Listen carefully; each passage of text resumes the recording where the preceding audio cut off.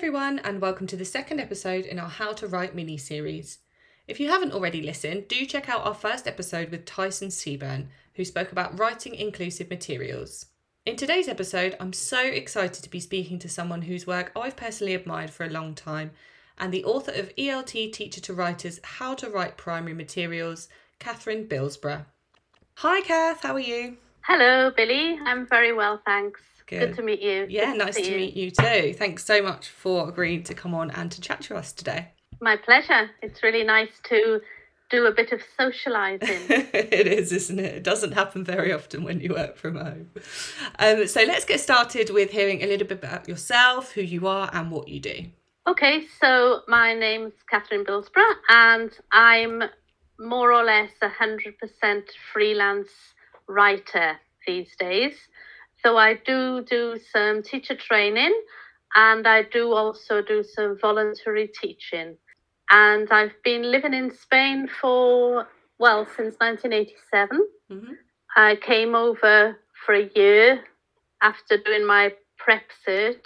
Mm-hmm. And obviously things went well because I'm still here. Nice. And at the moment I live in the north of Spain, in a little village in the mountains, very quiet, working from home, and that's about it, really. I've been teaching, obviously, for a long time, and I think it's important, if you write materials, to continue to teach. Definitely. In some capacity. It doesn't have to be a regular classroom. It can be a couple of one-off sessions. It can be teacher training. It can be something in your community. But that's something I've learned. Yeah, I've had a couple of periods when I haven't been teaching, and I've noticed the difference in, I don't know about the quality of my work, but I think that when you're in contact with, when you're actually teaching, you keep being aware of new things and Definitely. reminded of things that you might have forgotten. Yeah, and I guess if you just write materials all the time and you don't really come face to face with the students that are using it, you sort of lose sight in a way of maybe what's happening with students, because things are changing so quickly as well. Maybe things that worked or things that we discussed before, maybe they've changed now. So do you teach online sometimes, or do you teach face to face, or is it just a couple of classes here and there? Both of those things. That's an interesting question, actually, because when people started teaching more online before the pandemic, mm-hmm. And I hadn't really done a lot of teaching online except for doing some webinars and a couple of teacher training courses. Mm-hmm.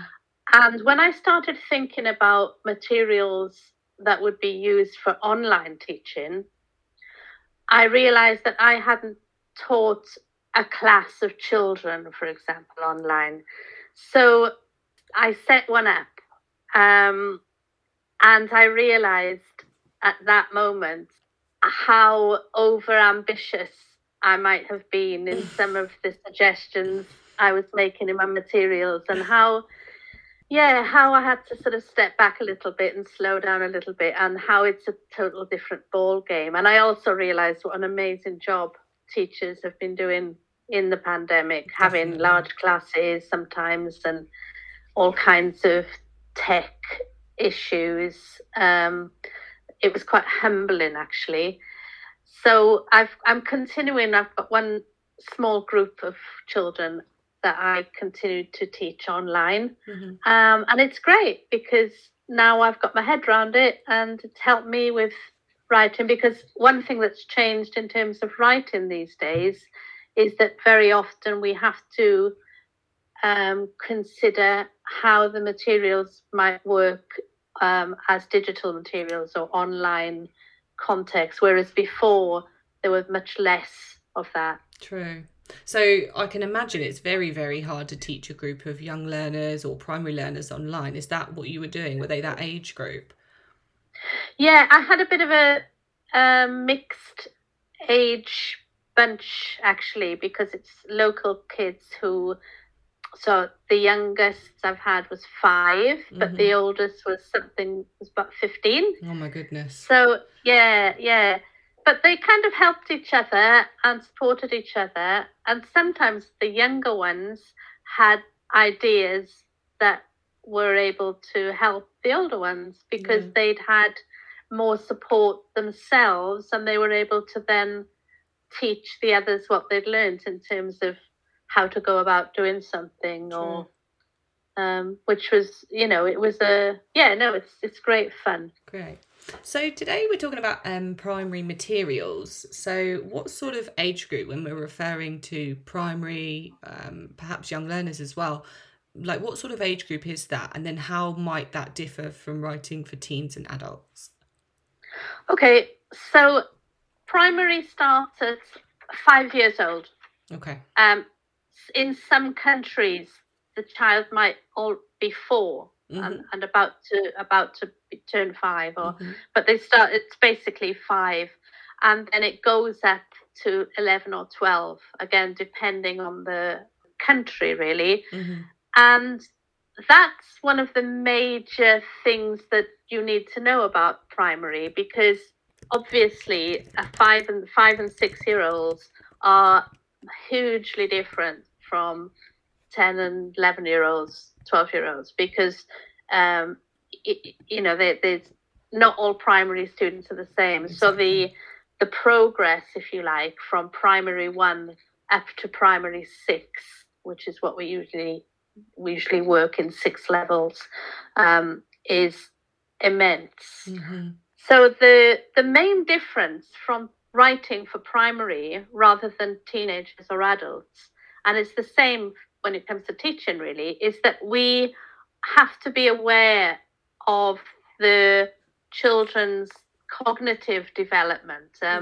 So in the early years especially, we can't just expect them to do the same kind of things as we might expect teenagers to do. So for example, they will be learning at the same time how to write, how to read, how to hold a pencil. Yes. True, So the earlier years especially, the materials need to be very, very much brought into line with their development in terms of human beings. So that's the biggest thing. Also their worlds are a lot smaller. So you might be able to write materials for teenagers where you are getting them to think about things that are in a larger global context. But with primary children, their world is usually their home, their classroom, possibly their town or just their street. They don't have that idea about the big wide world in the same way. Obviously, as they get older, they start to understand those concepts, of spatial concepts, and so that's another thing.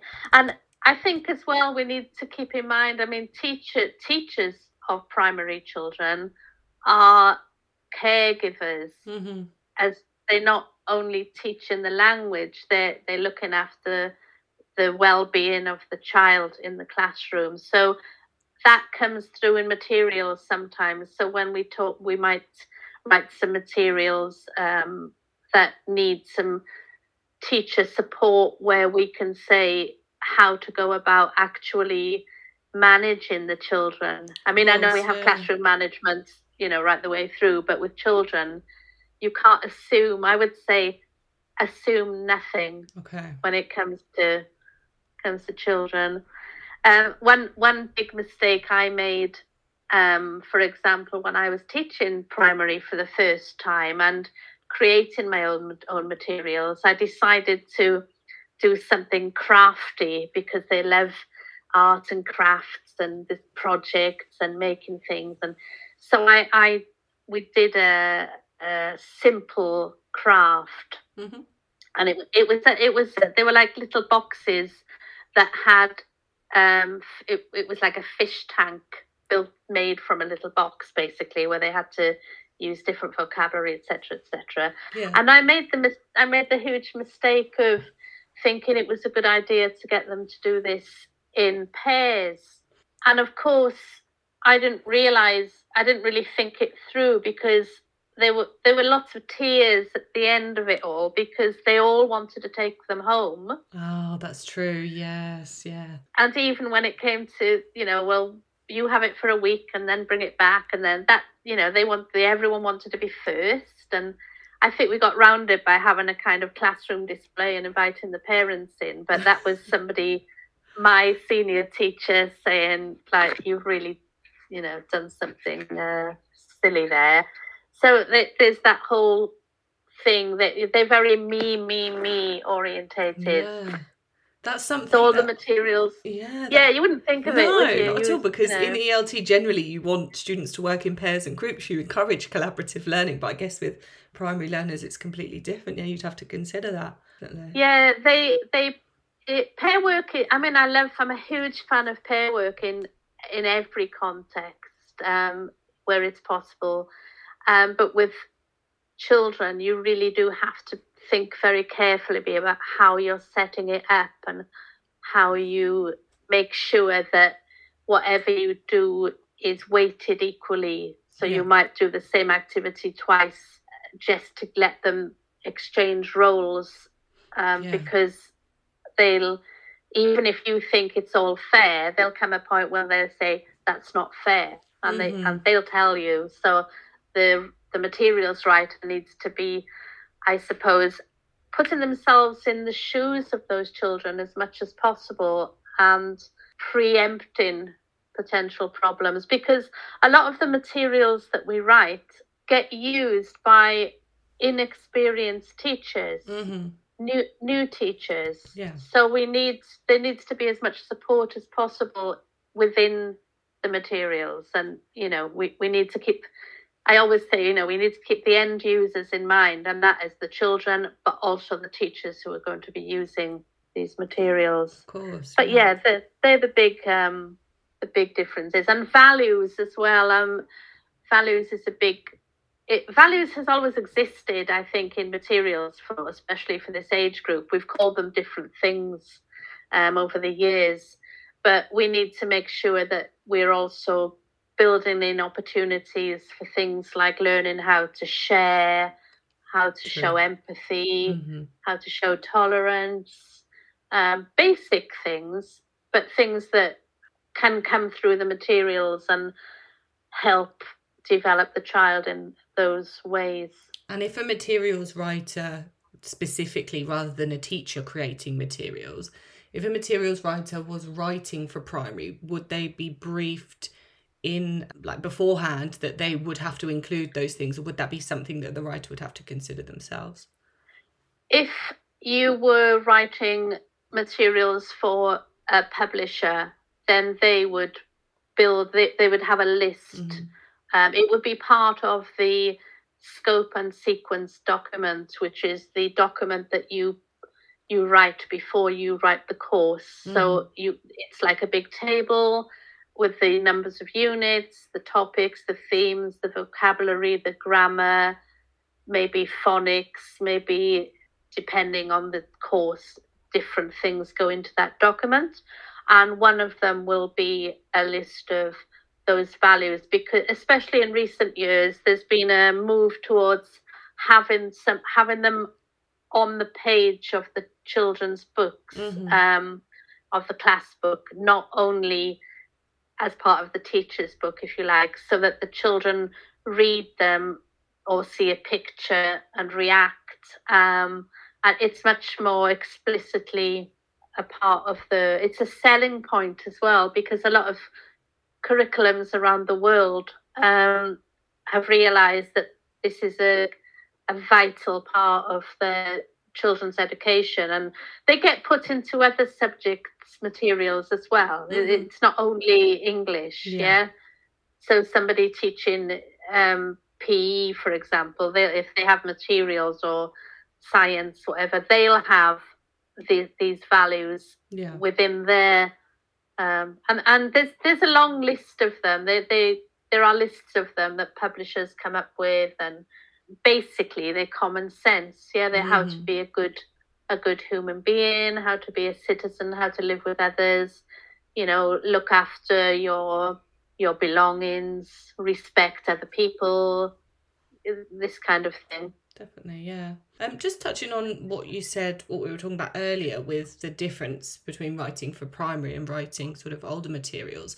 I guess with primary materials as well, with adults, there's sort of a one size fits all approach, I guess. It's like, this is an adult ELT book. We don't sort of put them into age groups.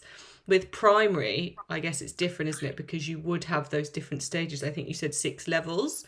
So what are sort of the groups that they put the ages together in? Would it be sort of 4, 5, 6-year-olds all together?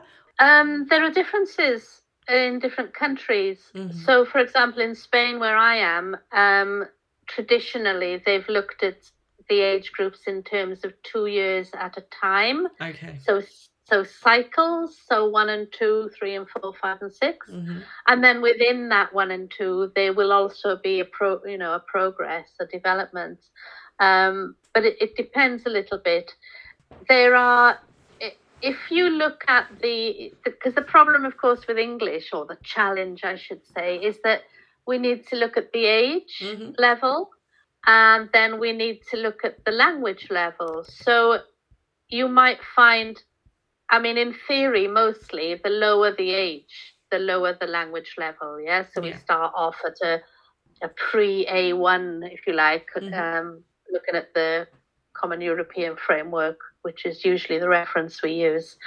But sometimes we have a situation where the language level is lower than it depends on the country. So sometimes some children in some countries might have been learning English in preschool or infant school, mm-hmm. for example. So they've already got a basis. Or some private schools might be having more hours of English. Yeah. Okay, so this is another big difference. So it's not usually one size fits all, as you say. So what usually happens in terms of publishing is that I think there's a growing trend to create course books that are specific for a particular region or a particular country. Mm-hmm.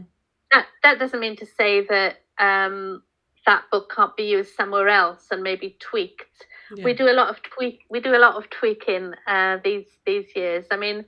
What we tend to do is write one book for one market and then bring out a different version for another market, where we either simplify the level, lower the level, reduce the content, add content and increase the level. Mm-hmm. There's a lot of work after writing one course in creating these other courses, which will be for other markets. So it's, and even within a class, one of the big things that I'm an advocate of, and I think all primary people I know, if you like, writers or teachers, are offering choice. Mm-hmm.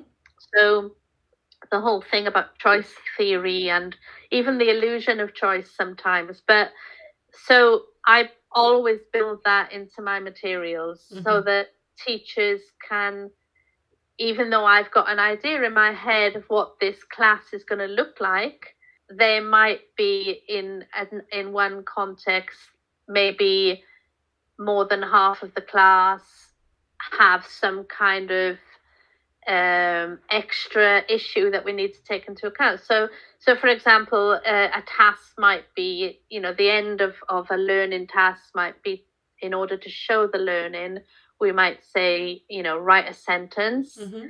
but we could also then say, record yourself saying a sentence, or draw a picture to show that you've understood this particular. So providing choices, also in terms of word count or something like that. So, some children might be able to write whole sentences, some might not. So then we can give them label something instead of write, there is a tree, they can just write tree and an arrow. So you can use, it's quite easy, I think, to use the same content, and then to offer different levels, if you like, within that same content, or extra challenge or extra support, we usually call it. Yeah, that's really, really good idea, actually. Yeah, like you said, having the outcome of the activity the same, but just providing different ways to do it, definitely. So that's a really, really good piece of advice. Would you have any other advice for teachers creating their own primary materials, or perhaps published materials writers when they're writing primary materials? I think the most important thing to bear in mind is that we should never speak down to children. Mm-hmm. I think mostly we don't. Those of us working in this, we don't. But I do come across it, and if anything, we should speak after them. We not speak down to them. And there's a quote by a writer. I can't remember the name now, but it'll come to me. So we need to make sure that when they open the books, or when they get their handout or whatever, or look on the screen and see the materials, they don't immediately think, oh, what? That's babyish. Yeah. Or that. Mm-hmm. Yeah. So one key piece of advice is that if you are using an image in the materials, and you should use images for primary materials, because they need, I've never seen any good primary materials without images, put it that way. And these can be photographs, or they can be illustrations, they can be any kind of image. But if there are people in the image, if there is a child in the image, and there usually is. So usually, for example, if we're talking about clothes, there'll be a picture of a child dressed in whatever clothes vocabulary that's being taught. It's very important that that child is either the same age as the children using the materials, or a bit older. Okay. A bit older is good. So if it's for 5 and 6 year olds, the child might be 7 or 8, or it's like an aspiration thing. It's like, can you imagine? If you're 7 and you open a book and there are pictures of 5-year-olds, you think, oh, this is baby stuff. So that's really, really important to keep in mind. That's a really good point. Yeah. And then I think children are naturally curious anyway. So to not tap into that would be foolish. Yeah. And they like playing with words, they like puzzles, they like working things out, and then feeling that kind of satisfaction with having arrived at a conclusion through some visual clues or whatever. So they like drama, they like music, they like writing I think when you write materials for children, you should imagine. I always, when I start writing, imagine myself in the classroom with the children, and I think to myself, how would I teach this? How would I practice this? Yeah. How would I recycle this? What might be fun here? How could I add some humor? How could I make this engaging? And actually, do imagine it really. And that's when if you've got a class, obviously you can try things out. And I would say, if you haven't got a class, I don't know many or any teachers who wouldn't be happy to invite somebody into their classroom to give a lesson for 30 minutes or whatever, to try some stuff out, or ask people, can you try out these materials and let me know if there's anything I've missed or got wrong. Yeah, that's quite good, isn't it? Because then you can see, like, you might think something works, but then it's also how another teacher would pick it up and use it for themselves as well. Yeah.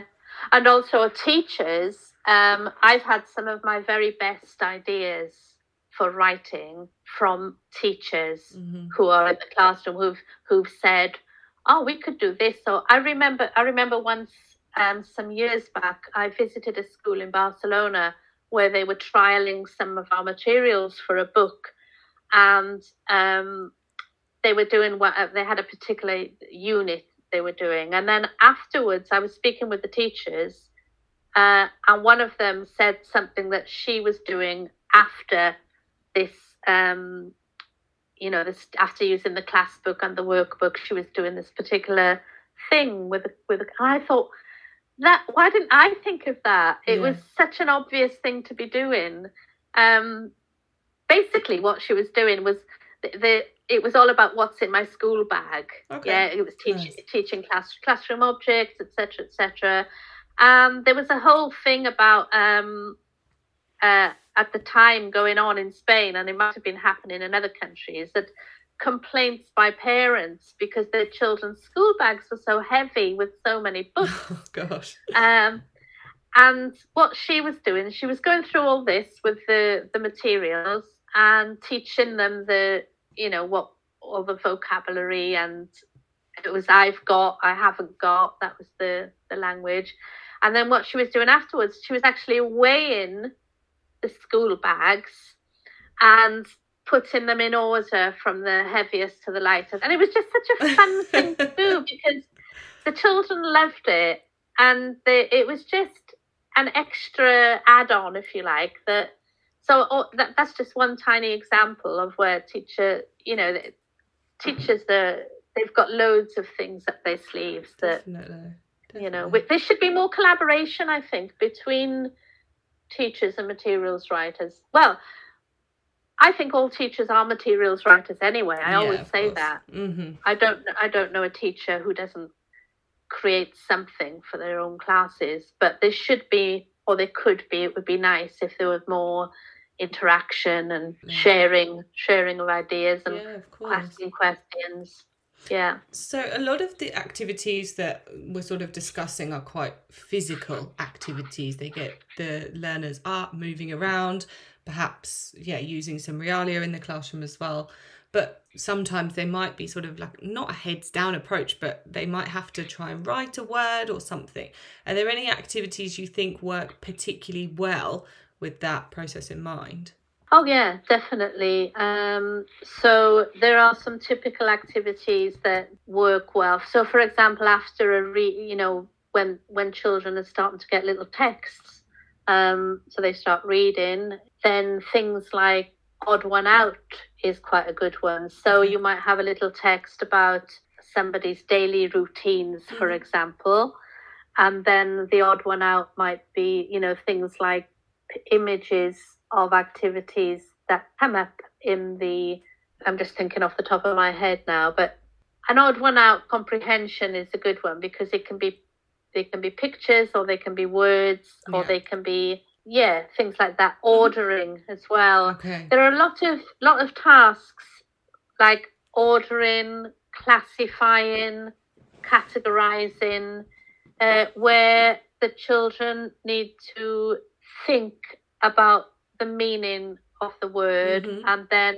how it relates to something else. It's I think we're always trying to relate things to something else, because that's how they learn and remember. So ordering things, classifying things, and there's a great activity that I've done with children and which I've put into books where they classify a group of objects any way they like, and there's no right or wrong answer. Okay, just to see how they would categorize and what they associate. And then they justify it.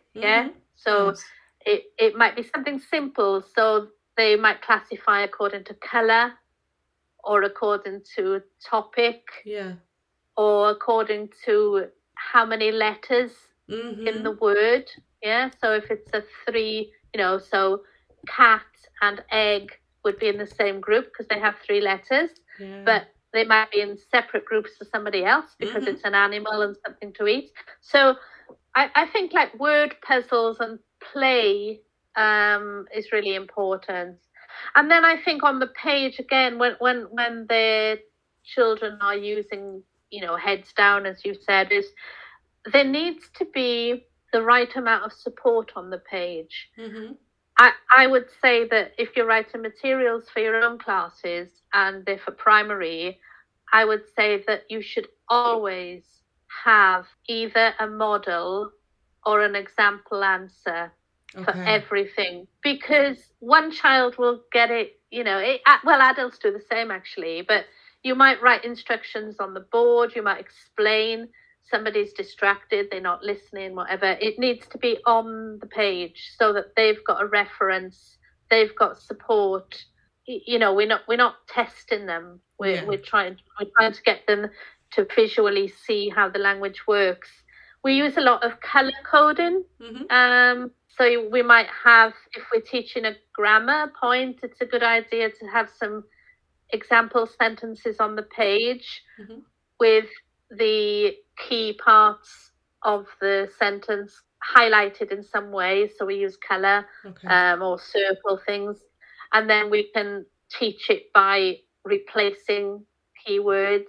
Yeah. So so for example, if it's I like eggs, I don't like bread, we can highlight the eggs and bread so that we can show that they can be removed. Okay. And they can be changed. Yeah. So it's I think we need to think of the senses there that make it really kind of holistic and not just here's a text and rhymes, songs, chants, all this kind of thing, playing with the sound.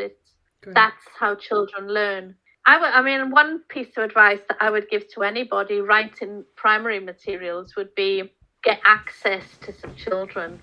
Or, if they might be your neighbours, they might be yours, they might be in a school, they might be, just watch them, observe them, talk to them, see what they're doing. I think I was once given a presentation at a conference in Malta a few years back, and I was speaking kind of spontaneously, and somebody, I didn't realize I'd said it, but somebody tweeted something I'd said, and it's come around a few times now, and I've been quoted as saying it, and what I said was, if you teach children and you're not surprised on a daily basis, then you're doing something wrong. And I maintain that, every time I talk to children, see what you're doing, what you got there, and they make me, they surprise me, and I think, Definitely. Oh gosh, and just interact with children, or watch some children's TV, read some children's storybooks, picture books, try and get into their heads, because we make assumptions. Yes, adults, definitely. As a general rule, we think, oh yeah, children are going to like that, and then they don't, because that's not what they like. Definitely, especially if you haven't been, like you said, around children for a long time. When I first started teaching, I only taught primary learners, and we used to do it was summer camps mostly, but we used to do like song circles and dancing and singing and acting and fashion shows and all these things. And because I haven't done that for so long, I think that's why now I would find it very hard to get back in that headspace, because that was maybe 6-7 years ago, and things have changed so much, so you definitely have to spend time with the people that you're writing the materials for, for sure. Do you think sometimes it's quite good to create a narrative within a lesson as well, particularly for the younger primary learners, so that they can follow it through and sort of feel engaged with the characters on the page? Oh gosh, yeah, and storytelling and the whole. Absolutely. The key though is to find a narrative, a story that will appeal to all of the children. That's but there's a lot of fantastic work being done in this, with the picture book, the PEPELT group, which is Sandy Moreau, Gail Ellis, and a third person who I apologise doesn't come to me right away, but they've got a website, and they've been doing a lot of work in highlighting how we can use picture books, storybooks with children, activities, taking on roles, rewriting, engaging, etc. That it's brilliant. That's I think, all the course books that I've written for primary have had stories running through them. It's my favorite.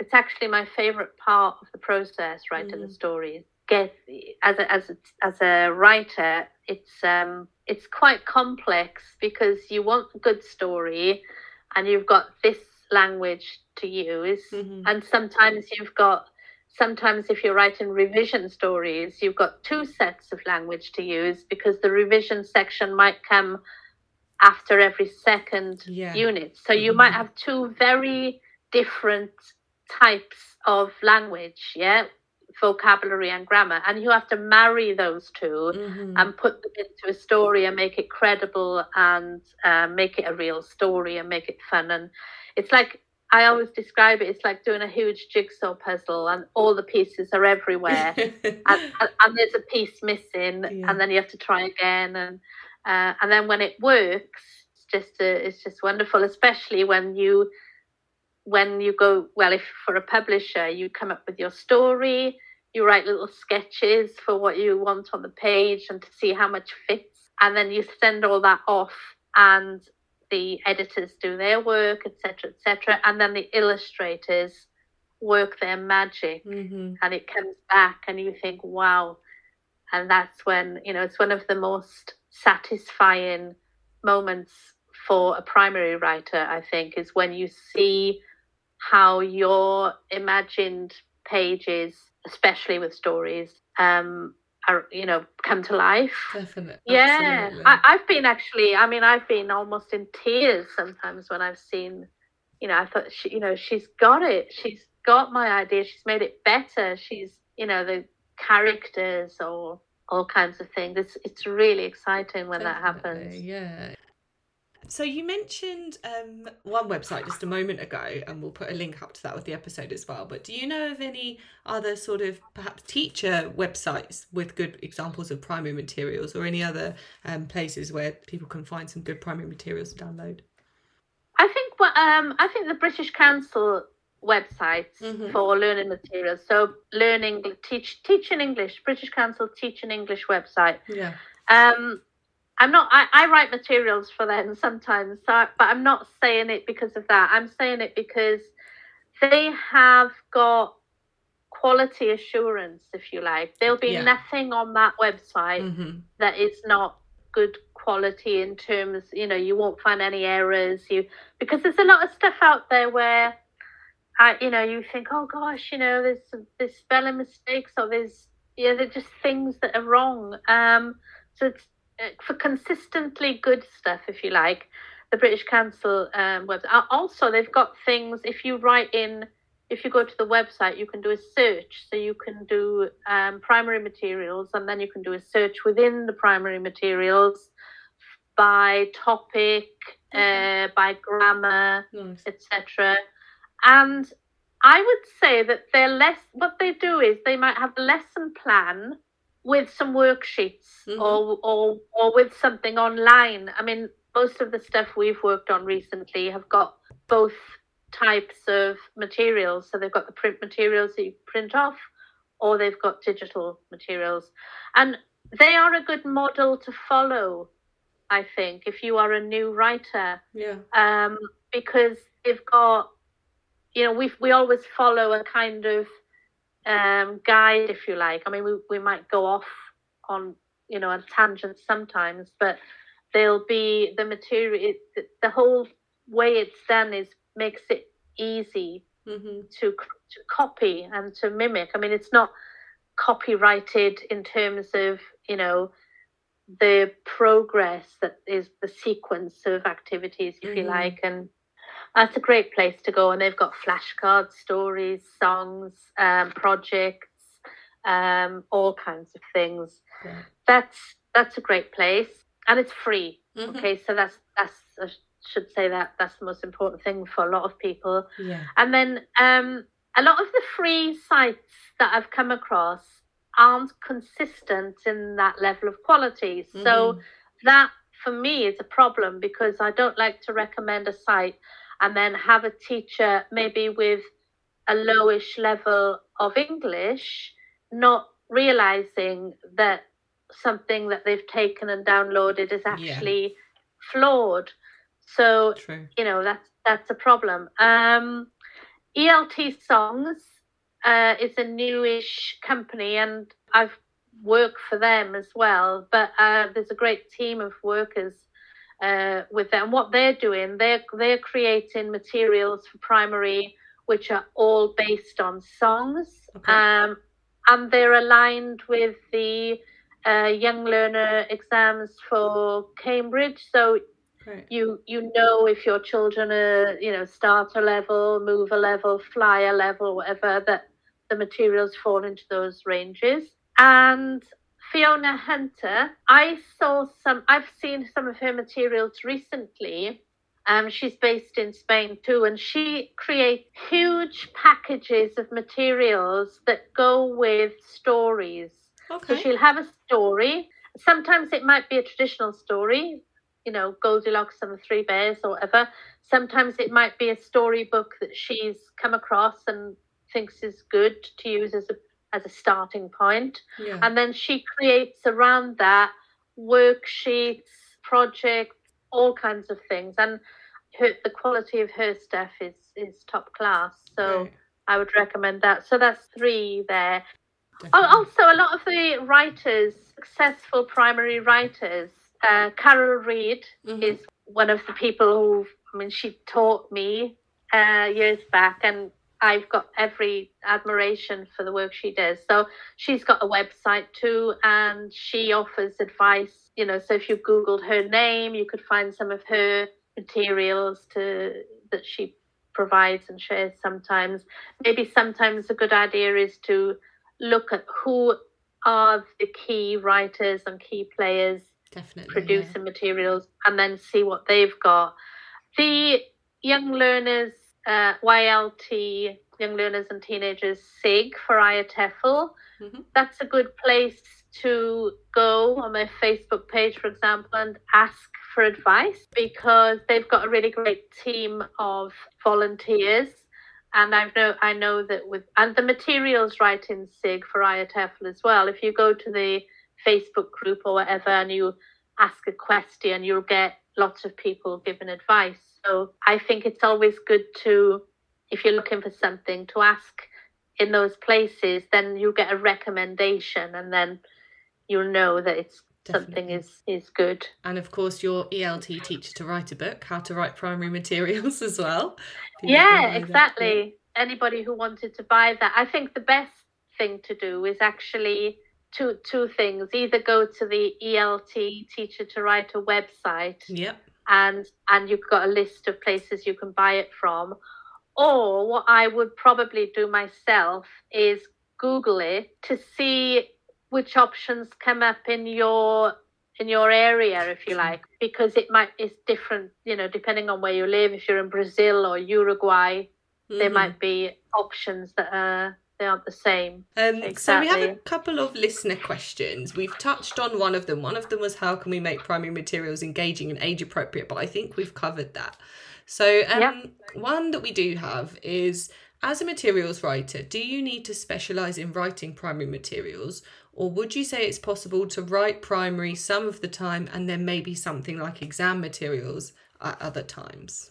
I think this is a really good question, actually. I think that very few people specialise in one specific age group, or if you're a very experienced and successful writer in one area, like Carol Reed, who we've just mentioned, then she or everything she writes has a primary focus. But actually, she's just started writing pre-primary and infants.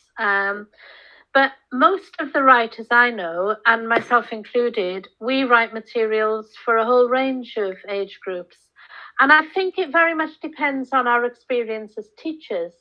If you want to be a materials writer, there is nothing to stop you writing different types of materials. You don't need to have a niche if you like. You can. I think these days, though, you're probably going to, if you want to work full time in this field, you would probably have to write various kinds of writing. True. I've written for adults, for teenagers, for primary. I've written exam materials. I've written a course for oil and gas workers. Yeah. And if people want to find out more about you, where can they reach you or find out more about what you're doing as well? I've just started my very first blog. I used to blog and still blog for other people, National Geographic, British Council, etc. But I've got my own blog now. Nice. And website. Yeah. And it's called creatingeltmaterials.com. Perfect. So it's basically in that blog I'm writing about writing. The idea is that it's to help teachers who want to write materials, maybe other writers. I'm kind of writing different series of blog posts. So I write about my own week in writing and things I might learn along the way. I'm going to write a kind of A to Z of writing, if you like. So, you know, A might be for accessibility or whatever. It's great fun, actually, because if you've got your own blog, you can write what you like, can't you? Exactly. So it's... Yeah, I enjoy seeing your LinkedIn post, your daily LinkedIn post, and the questions as well. I love reading sort of the input from the other teachers and writers as well, just because you feel as if it's like, I don't know about you, but when I go on LinkedIn in the morning, I feel like as if it's my sort of coffee break, and you go on and you feel like you're socialising, even though it's just reading what other people are saying. And I find that on your post, so thank you for that. I love it. Do you know, I used to hate LinkedIn. I used to think, oh no, LinkedIn, it's not nice. It's, you know, it's not for me. And then I thought I need to embrace it. So I look at it differently now, and I love it now. Yeah. And I love the, so I get an idea, you know, at the moment I'm doing 10 quotes about creativity. And one I had recently, a question about, you know, which book would you recommend, etc. And it's brilliant because the dialogue that comes afterwards, if you like. I'm just learning. I've got a little post-its everywhere with books I need to check up on, or, you know, it's conversations, isn't it? Definitely. It feels like a social space for people working at home. Yeah, it's strange. Yeah, there are quite a few people who are. I feel like as a writer, as a freelance writer, and I don't go out to do much work or any at the moment, but it's a way of having that connection and definitely. You know, just getting ideas and sharing experiences, or having a moan sometimes, you know, so that's okay too. Yeah. So yeah, if anyone's listening to this, and, you know, please join us on LinkedIn and, you know, join in the conversation. Absolutely. Well, thank you so much for your time and your expertise, and for all the advice that you've given as well. As I say, we'll put links to all of the websites you mentioned, and also your Teacher to Write a Book and your blog as well, so people can access those. And thank you so much. Thank you. It's been wonderful. Yeah, thank you. Speak soon. Thanks. Bye. Thanks so much for listening to our episode today. We'll be sharing the links Kath mentioned on our LinkedIn, Instagram and Facebook pages, so make sure you're following us for those. It's ELTCPD, all one word. In our next episode, we'll be speaking about how to write classroom materials. Thanks again for listening. Bye.